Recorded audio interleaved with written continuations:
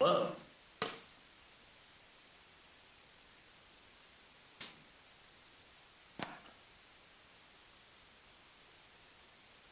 I pray that as you prepare your hearts for Christmas, that you will hear that voice of power declaring his love for Jesus.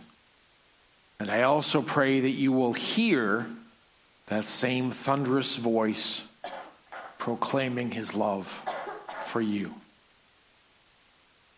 That's the thought that this skit writer wants you to grasp from his version of the letter from Matthew. So let me ask you, what do you think of that sentiment, that idea, that concept? That you can actually hear and sense and understand the spoken voice of the one true and living God as he speaks to others and as he speaks to you, as he wills, and as it serves his purposes. Can it be true? Is it possible to hear God speak? And has the reality of hearing God's voice speaking ever happened to you? Furthermore, if it has happened, does it happen, once in a great while? Fairly regularly? More often than not? Or all the time? I ask you to think about it. That's what I want us to really consider today. Hearing God speak. How we hear him. And what do we do with that? With that information and that emotion that comes with it when it does happen. Let's think about that, but let's first pray. Lord, we beg you that you speak to us today. Clearly, understandably, enabling us to do more than we ever thought we could on our own. And we do it for you and for your people. We do it in your power and in the name of your Son, Jesus. Amen. So let me ask you as we start, how do you see or know or prepare your hearts, if you will, for anyone at any time? Much less, how do you prepare them to hear God himself to speak to you at Christmas time and every day? Well, I think a good starting point for this preparation is for us to hear the scripture from Matthew 7:18-20. And it tells us this: a good tree cannot bear bad fruit, nor can a bad tree bear good fruit. Every tree that does not bear good fruit is cut down and thrown into the fire. Therefore, by their fruits you will know them.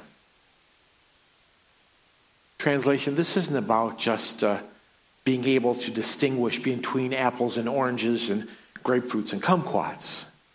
This is saying that the fruit of the plant is the fruit of the plant, which is a very serious, real, and important situation for all of us to be able to distinguish between and identify carefully. The key to this analogy is that it's also suggesting that this is what God is like too. What comes from him defines him to us. His fruit tells us about him. And it helps us to hear him. And it helps us to see him and to know him along with what he's all about. I would say that his fruit even helps us to hear God speak. 1 John 4:7-12 puts it this way: Beloved, let us love one another, for love is from God, and whoever loves has been born of God and knows God. Anyone who does not love does not know God, because God is love. In this, the love of God was made manifest among us, that God sent his only Son into the world so that we might live through him. In other words, his Son, Jesus, is the living, breathing, loving, teaching fruit sent by God the Father here to show us what God is really all about. Verse 10 says, in this is love, not that we have loved God, but that he loved us so much that he sent his Son to be the propitiation for our sins. Now that's some incredible love and some, what I would call, mighty fine fruit. That brings a very, I think, clear and present message for us all, even today. Verse 11 says, beloved, if God so loved us, then we also ought to love one another.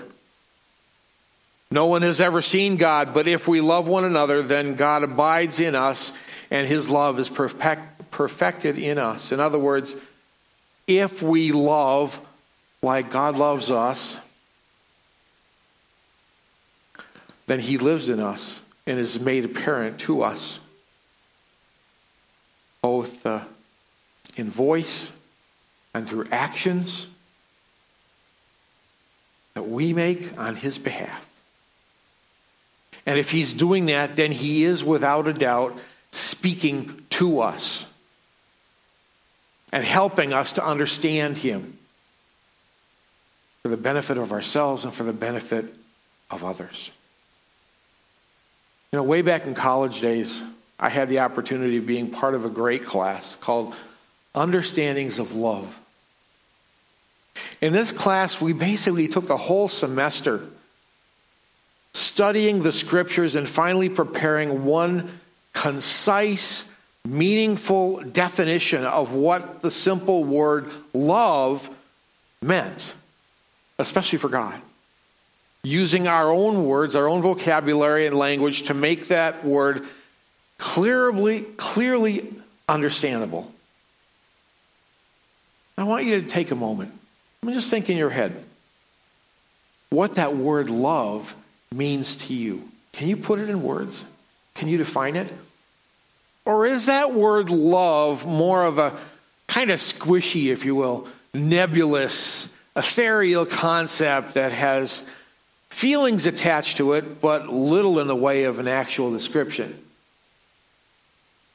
Well, after all the time, effort, and struggle that we put into defining it, I can still remember exactly how we defined love. It was this: love is the willing, and that's key. It's got to be willing and not coerced or mandatory. It's got to be willing, extending of oneself. In other words, you got to get out. You got to get out of yourself. You got to get out there, out of your own situation, and willingly get involved with somebody else and their situation that needs your help. And you do it simply for the benefit of the other person. In other words, love and the act of love is not about us, about you or me. It's about the them that's out there, the other person and their needs, with no thoughts of payback or remuneration. Some of you are thinking, what? No payback? No this for that? No implied reward? Simply for the benefit of somebody else, another person? Who does that sort of thing, especially today? The short answer is, though, that God loves that way. And we're not only expected to live and love and act likewise, but we're also enabled to see him work and hear him speak and then do as he does. Jesus tells us straight out in John 14:12, very truly I tell you, whoever believes in me will do the works I have been doing, and they will do even greater things than these, because I'm going to the Father. The bad or the sad part is that this isn't the way that much of life often ends up playing out for us. Oftentimes we get way too involved with our own private selves and our own simple issues, be bothered with other people's problems. Or maybe we want something in return for our efforts, the efforts that we should be putting into them.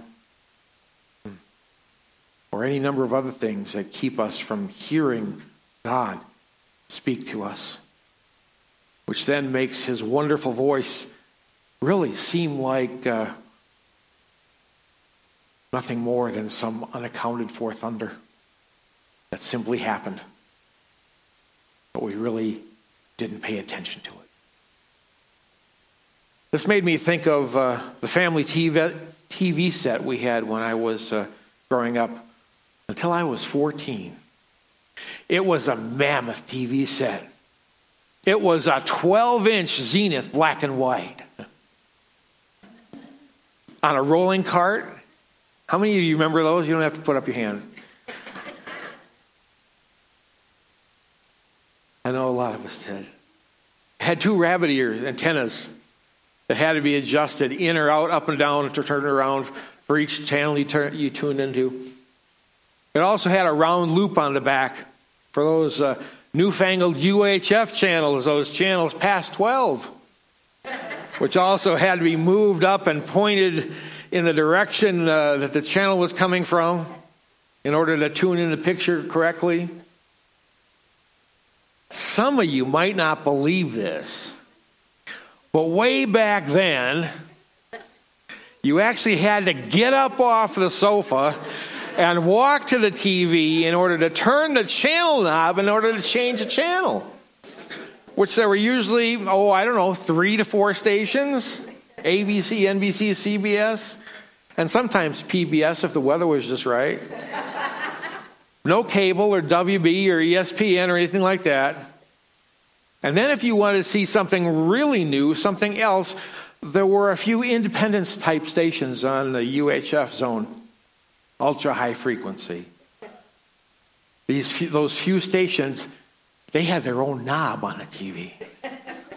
That knob also had what was called a fine tuner behind it. And you would turn that in order to adjust things even more finely. Maybe a station wasn't exactly on the frequency it was supposed to be. Sometimes the weather played havoc with the picture. And so you could adjust things ever so slightly to still pick up that faint picture. There were some interesting shows in the UHF realm, but you had to look for them. And you had to be willing to work at adjusting things in order to receive the message that they were sending. Now what do? You press a button on the remote from across the room, you page through 100 plus channels, and if you still don't find something you like, then you turn on Hulu or Apple TV or Netflix until you fill the need to see what you want to see. The point is that for far too often today, it comes down to us and what we want to see and hear and think is right, regardless of the message that God wants to send us or wants us to hear. And so instead of hearing his voice booming in a wonderful and divine way, we hear some noisy thunder and often don't even pay attention to it, much less give it a second thought. Just like the star that led the shepherds to see Jesus. You know, I'm sure that most people didn't pay much attention to it. They saw it, but were like, yeah, whatever. I've got other things to take care of. They had the ability to tune in the message, but chose not to. Not to use the wisdom that God gave them in order to care enough to follow through with finding out what was really going on. It's virtually the same idea of hearing God speak to us or not. Just for your benefit, here are some scriptures I found that reflect on just how long people haven't been listening to God or hearing God speak, often not wanting to on purpose. Jeremiah 6:10. Now this was written somewhere between 630 and 580 BC. It says, "To whom shall I speak and give warning that they may hear? Behold, their ears are closed and they cannot listen.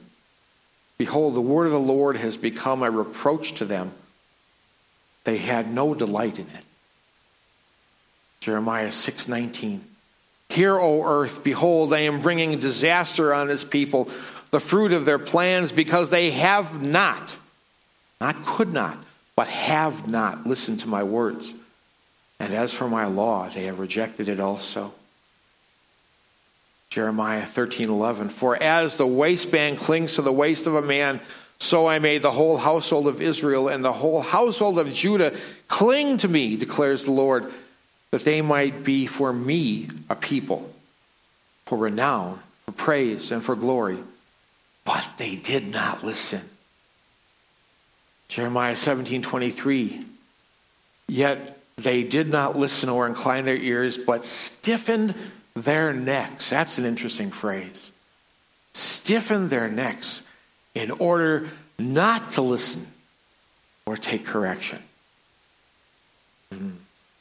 Go down to Jeremiah 25:7. "Yet you have not listened to me, declares the Lord, in order that you might provoke me to anger with the work of your hands to your own harm."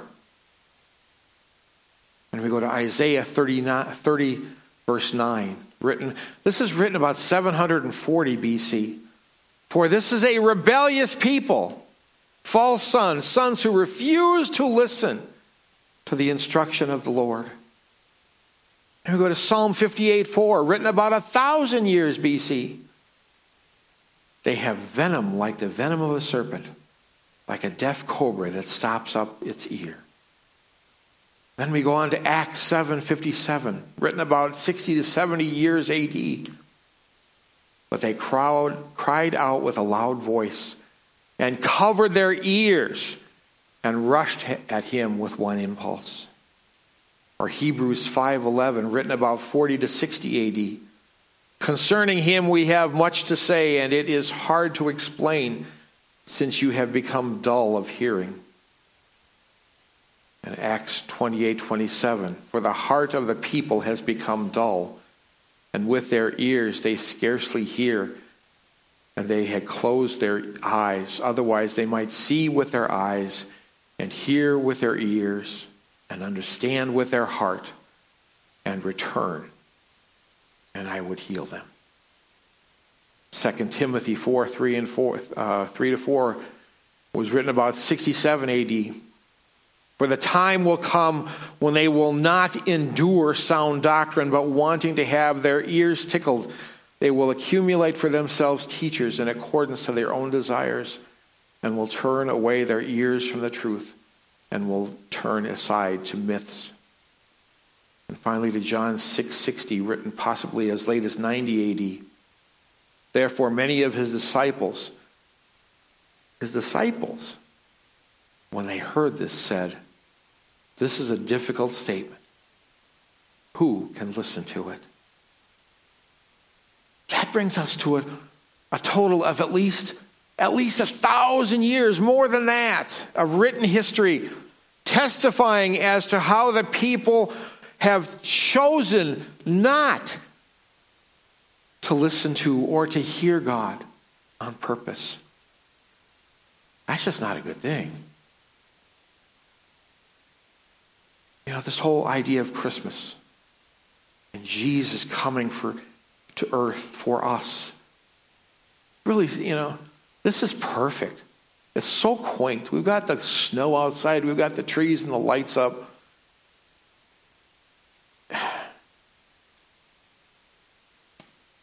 so quaint, so comforting, so filled with joy and pleasure, dinners and presents and kind of warm, fuzzy feelings.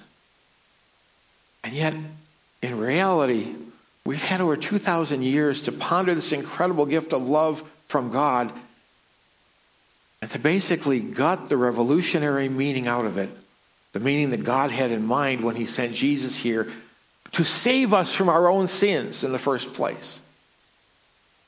And yet, even understanding that we fail at hearing God speak over and over and over again. Even this year, we're given another chance, another opportunity to prepare our hearts so that we do put Christ back into Christmas. So that we do hear God speak the wonderful story and truth of his great love given to us again, as well as to see him change lives for those willing to put Jesus, the living word, into practice every day. You may not believe this, but I don't know of one pastor who doesn't pray fervently every week so that they might hear God speak in order for them to bring the proper words of God to the specific congregation that God knows will be there on Sunday to hear those words. Preparing sermons should most definitely be considered an act of hearing God speak. I know that when I write, I pray that it's not of me, and it is simply me taking dictation from God. Similarly, taking care of a family and raising them as God has enabled you to do should also be considered a great act of hearing God speak and knowing how to do it best. Or working in a secular workplace with people who don't have a clue about God, but still being willing to share the good news with them through acts of kindness and love, being living examples. That should also be considered an act of hearing God speak. Or just loving on people when they may or may not even think they want it. That can definitely be considered an act of hearing God speak. When you're doing stuff that is not of you, you're hearing God speak. Everything we do that we wouldn't normally do of our own free and selfish will, I believe is really about hearing God speak and then acting on that living, breathing, loving word. However God uses you, however God speaks to you, and he does speak to us all the time, if we'll only listen. I pray that as you prepare your heart for this Christmas, that you will hear that wonderful voice of power declaring his love for Jesus. And I also pray that you will hear that same thunderous voice proclaiming his love for you. Hear that love. Live the love. Share the love. In the name and the power of Jesus, God's Son, our Savior, at Christmas and always. And let us pray. Lord, thank you so much for your word. Thank you for your Son that we celebrate. Thank you for forgiving us for all of our shortcomings and for still wanting us to know you and to hear you and to live for you. Help us to do that better every day, to hear a little more, to do a little more, and to just rejoice in all that you have. Lord, help us, like they said in the song earlier, to join the angels in heaven, to sing of the glory of Jesus. It is so important, not just for us, but for everybody that we will ever deal with. Help us to praise you every day and live that out in the wonderful name of Jesus our Lord. Amen.